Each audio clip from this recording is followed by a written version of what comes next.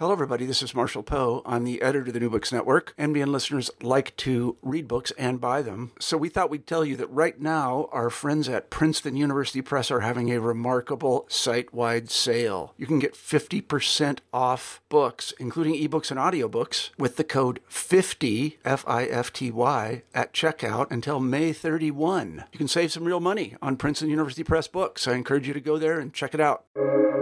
Welcome to the New Books Network. Good afternoon. My name is Brian Topher, Principal Architect of Topher Architecture, and you are listening to New Books Architecture, a podcast channel on the New Books Network dedicated to architecture and its publications. If you have any suggestions on authors who you would love to hear me speak with next, feel free to send me an email at btopher@topherarchitecture.com. Today's guest is Aaron Passell to talk about his book, Preserving Neighborhoods, How Urban Policy and Community Strategies Shape Baltimore and Brooklyn. Aaron is Associate Director of the Urban Studies Program at Barnard College, Columbia University. Aaron, thank you very much for being here with me today, and welcome to the show. Thanks, Brian. I'm really looking forward to talking to you about the book, and I'm really excited to get the opportunity to do it. Absolutely. Same here. So before we begin, can you tell the audience a little bit more about yourself? Sure. I was born in Florida, but grew up mostly in Brookline, Massachusetts, just outside of Boston. That's sort of important for me because starting in my early teens, I got to take the T into downtown and begin to explore probably the beginnings of my interest in cities and certainly the beginnings of my interest in sort of architecture and urbanism that sort of translated to opportunities to visit places like Paris in high school and then again in college, and sort of all cementing a fascination with cities and the built environment specifically. I trained as an urban sociologist at NYU and have been thinking about how sociologists should struggle to understand the relationship between social processes and the built environment, specifically in cities, since then. Yes, and so that brings us to our first point, which I told you we were going to start somewhere else, and I've already lied about that. In the book, you have a quote about telling your students that it's not about policy, it's about sociology. And I'm sure I butchered that quote a little bit. But Sure. so I think it's worth mentioning that, if you could elaborate a little more, that the book is not, and I'll be honest, I personally thought it was a book about, some recommendations on changing regulations and statutes for dealing with neighborhoods, where, to be honest, it's kind of the complete opposite of that, unless you disagree with me.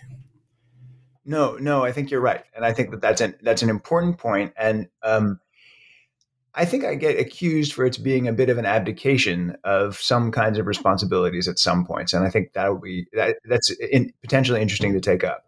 So, what I mean when I say that in the book is that what I try to do in classes and what I try to do here too is to present data relevant for understanding a phenomenon. In this case, it's about the relationship between historic preservation regulation and neighborhood change. What I'm not trying to do in the book, and what I try to avoid in class, is to indicate precisely what policy measures ought to follow. I'm really not. I'm not, and I've never been a policy researcher. I have zero experience with implementation, so I don't feel I'm in that position. That said, if the data I've generated about the relationship between preservation regulation and neighborhood change, and neighborhood activist groups and various other sorts of things that I try to address in the book, if those data prove relevant for policymakers, people with more experience thinking about how best to positively influence the way cities work, I'm thrilled if I can help in that task. It's just not my primary one. Well, so you bring up data, and I want to circle back to that because obviously it's a big part of the book. But what I was going to start with for the question that I told you about, you mentioned the book's about Baltimore and Brooklyn. It's even in the title of the book. And so it's obvious that there's a reason you chose those two. And I was wondering if you could elaborate to our listeners, why did you choose these two urban centers? Sure. So the first claim that I encountered about the relationship between historic preservation and neighborhoods and neighborhood change was that historic preservation caused gentrification.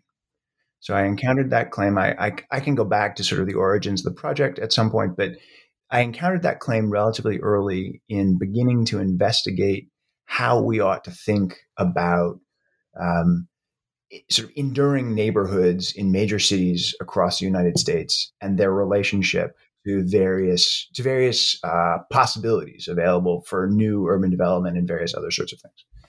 And so I encountered this claim, this what really assumption is what I should better call it, that historic preservation caused gentrification. And what I came to realize very quickly, trying to read into this claim, mostly a claim made by planners and real estate economists, was that it wasn't consistently the case.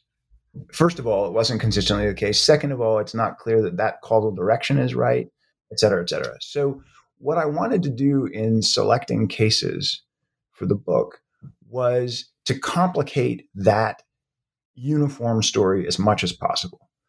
And so the selection of Brooklyn and Baltimore, central Brooklyn and Baltimore, was really about looking for a sort of most different cases comparison. Thinking about two cities that are almost like poles on a spectrum of development on the one hand and shrinkage and abandonment on the other. And so you kind of moving right through then. And so you make the case that, thank you for that explanation. You make the case that, for example, Baltimore is very much of a top-down development, whereas Brooklyn is bottom-up. Am I understanding that correctly? That's right. So that's certainly what I saw in terms of the relationships between historic preservation regulation and the purposes to which that regulation was put in terms of its relationship to neighborhood change. So just to build out the comparison just a bit, in Baltimore, what I saw was actors in the city planning bureaucracy and the city preservation bureaucracy allied with preservation nonprofits working to channel resources into Baltimore neighborhoods in the hope of encouraging, if not redevelopment, at least stabilization. And by contrast, what I saw in Brooklyn was local neighborhood activists desperate for some mechanism with which they might mitigate a process of gentrification which looked substantially out of their control, turning to what in New York is called landmarking, right? Landmark regulation in New York City, turning to landmarking and landmark regulation as a way of intervening in changes to the neighborhoods they saw around them. So that's what this top down on the one hand and bottom up on the other meant. And so you bring up landmarking, and if in the middle of the book, you do make the case that a lot of people feel that that is their only tool to intervene. And I guess in your own professional examination, do you agree with that, or are there other kind of mechanisms that can be used to intervene? So that's a really important question, which I think people have been asking me in a number of different places in a number of different contexts. And I think that the shortest answer, and my students will tell you I don't give short answers, but the shortest answer I think is yes, it's really the only mechanism I see available to communities. New York is complicated because New York has strong tenant laws. So New York's various kinds of rent regulation are probably the single best mechanisms in place anywhere to mitigate the displacement effects associated with gentrification. But in terms of local sort of neighborhood activists, in terms of communities being involved in neighborhood processes, there are lots of land use zoning and planning processes which make some room for local activists. But in my observation, at least, landmarking in New York City, historic preservation elsewhere, really it's a bottom up process in terms of being primarily initiated by neighborhood activists and then enforced by neighborhood activists. So in the book, I look at a number of different instances, including ones in which, in Crown Heights South, for instance, where the process of landmarking has been frustrated. Right, it's not uniformly a successful process just because people initiate it, but it's a locally initiated process, and then in places where it has been successful, relies on ongoing local focus on efforts to alter buildings. Right, I attended community board meetings in Bedford Stuyvesant, in which I watched local preservation advocates respond to the efforts of developers to make major changes within landmark districts in Bed-Stuy. And they were the ones, enforcement only came from them, and worked its way up to LPC and stuff. Very interesting. And so, of course, we talked about gentrification a lot. I know it's a big theme of the book. One concept that I came across that I personally had not really been very familiar with, and I'm sure a lot of listeners would like to hear more about, is the idea of fortification. Yeah. And Well, I was wondering if you could elaborate on that for us. I can absolutely elaborate on it, and I will get myself into trouble with preservation advocates when I do, which is trouble, maybe good trouble. I'm not sure. Um, so this relates particularly to my research on Baltimore. I used a lot of quantitative data on Baltimore, looking at demographic change um, over the process of historic district designation. So whether I could detect um, changes in the status of the population in terms of education, income, and racial identity, before and after designation, and then following designation, to see whether that sort of locked in changed, encouraged change, et cetera, et cetera. And what I discovered, um, and for which I use the word fortification, which I have discovered some preservation advocates don't like, is that there are it's often the case, at least in Baltimore, that historic district designation follows status and privilege. So the earliest neighborhoods to designate as historic in Baltimore were roughly the highest status neighborhoods in the city by these relatively conventional measures, which I use: percent white, percent college educated, and median household income. So I don't have a simple causal story about designation following status or following privilege, but I think that there are a number of intuitive connections, like um, awareness of new policies available, which was in part the case. Baltimore put historic district designation legislation into place, and then these early adopters moved relatively quickly.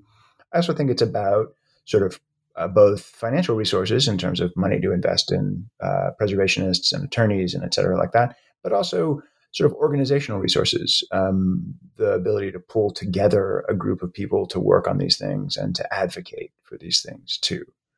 So to loop back around to the term, what I see in Baltimore is high status neighborhoods using preservation regulation to defend themselves from change. Right. So I call Well, and that. Go ahead. and that's a great explanation. Thank you. And it kind of brings into the next point. There's literally the title of the chapter. I think anyone who works in this field is very familiar with the idea of the struggles of preservation against development pressure. And you kind of just discussed that, there can be a bit of an elitist stigma when it seems like you're trying to stop people from building affordable housing, et cetera.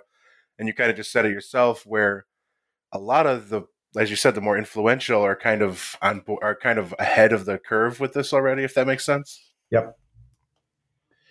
I think And that's so right. that's yeah. Go ahead. I can Oh, I'm jump sorry. in Go there, ahead. but you can also you can clarify if you want to. But I think that Oh no, yeah.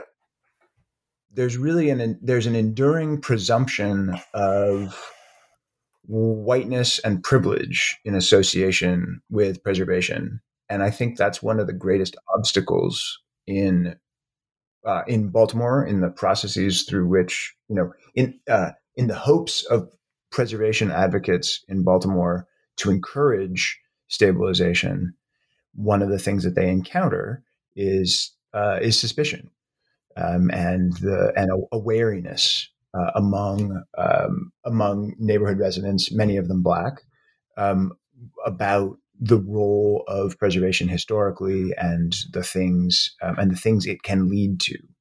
And I want to actually loop all the way back. I mean, to say I am very skeptical about the relationship between preservation and gentrification. It may happen in some instances, and that's one thing I want to emphasize about the book is that the key, probably the primary finding of mine is it's complicated. The relationship of preservation and neighborhoods is contingent, contextual, dynamic, variable, all of these things.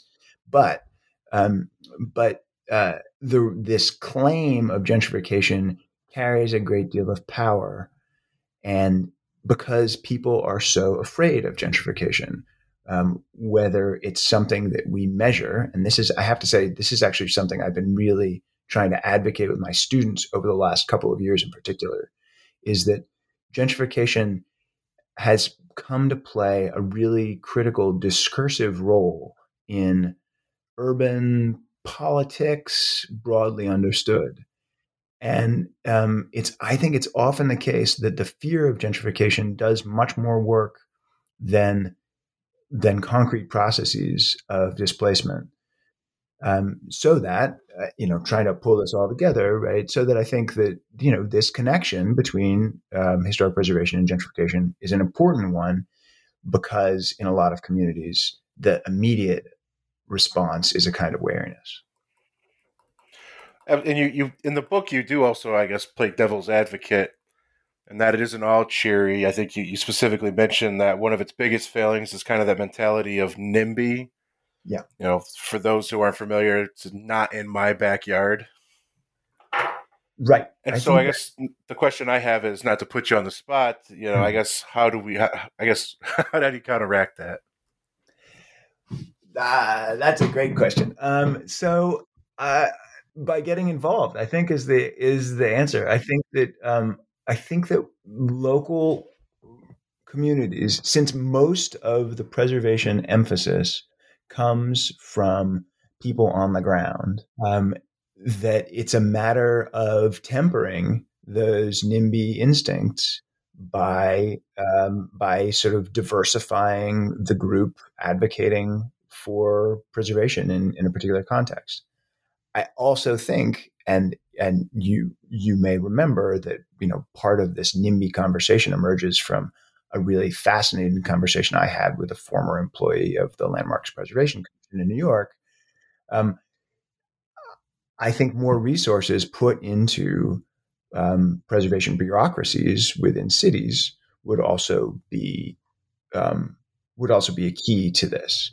LPC in New York historically, at moments, has had a really significant outreach role, getting out across the city, to encourage people to consider preservation as something they might engage in. But that role is mostly decades old, and one that the LPC is no longer primarily playing. Now the LPC is, in my read at least, and from talking to folks in New York, is really primarily reactive. It's really in the business of trying to keep up with the process of development on the one hand and preservation on the other, and not reaching out to underserved communities, for instance, so that so as to temper that NIMBY instinct. All right, great. And so one question I always have at the end that I still want to ask you, of course, is, what have you been working on since the book came out? But you do hint at in the book that you purposely picked these two polar opposites in these cities So the next step is kind of something you deem as being in the middle. I think you call out Philadelphia as possibly that prime target. That's right. And Were you so, able to start that analysis? well, I'm really easing into it. So you've caught me at Okay. you've caught me at the brief recovery period when the semester's done and I begin to start to think about what's next. So so a piece I left out of my bio is that I live in Philadelphia, and I'm frankly embarrassed never to have done research here because there's just so much going on. But so the reason that Philadelphia, there are a number of reasons that Philadelphia is an ideal next step. It is conveniently, for the purposes for thematically, it's excellent in the sense that it splits the difference between Brooklyn and Baltimore in having both significant gentrification and significant abandonment. It's it shrank like Baltimore shrank, not to quite the same degree, and turned around and started growing. I think the 2000 census was the first census since 1950 in which Philadelphia increased in population. Might have been 2010. So so Philadelphia is really doing both of the things that I was observing in the two really radically different cities in which this book was about. It's also conveniently exactly halfway between Brooklyn and Baltimore on a map, which is would nice. But and then of course I have access to it because I live here. Um, the key for me in terms of what I carried away from the research from the book is a curiosity to reapply the sorts of lessons that I learned from looking at Brooklyn and Baltimore because the neighborhoods I looked at in Brooklyn and Baltimore were so individual and variable. It's most clear in the Baltimore case in that I saw the relationship between preservation and neighborhood change playing out almost on a neighborhood by neighborhood basis, despite the sort of common economic challenges that these neighborhoods faced. And so I'm just really eager to carry forward lessons from these two cities to a new place to examine whether what is Philadelphia as sort of radically variable? Is it as contingent on very specific neighborhood characteristics? Is there something more in common? The Brooklyn neighborhoods had a lot in common with one another, and so how will Philadelphia come out on this front? So that's really my next step. Yeah, perhaps we'll talk again about that someday. I'd enjoy that. So I think one thing that I accidentally glossed over and that some listeners are probably wondering, you had asked the question earlier, is there a correlation between historic designation and gentrification? And I guess maybe you can elaborate on the simplified answer I'm going to take from the book, and that is just like the cities themselves, it's not uniform and it's unique to each area. I think you put that very well, and that's really very much what I would say. I think that in a place like Central Brooklyn, where people are working hard to find ways to mitigate um, processes of displacement that they see going on around them, that landmark designation can be a useful tool, not primarily because landmark designation prevents displacement, but because the process of working towards historic designation is a community building process.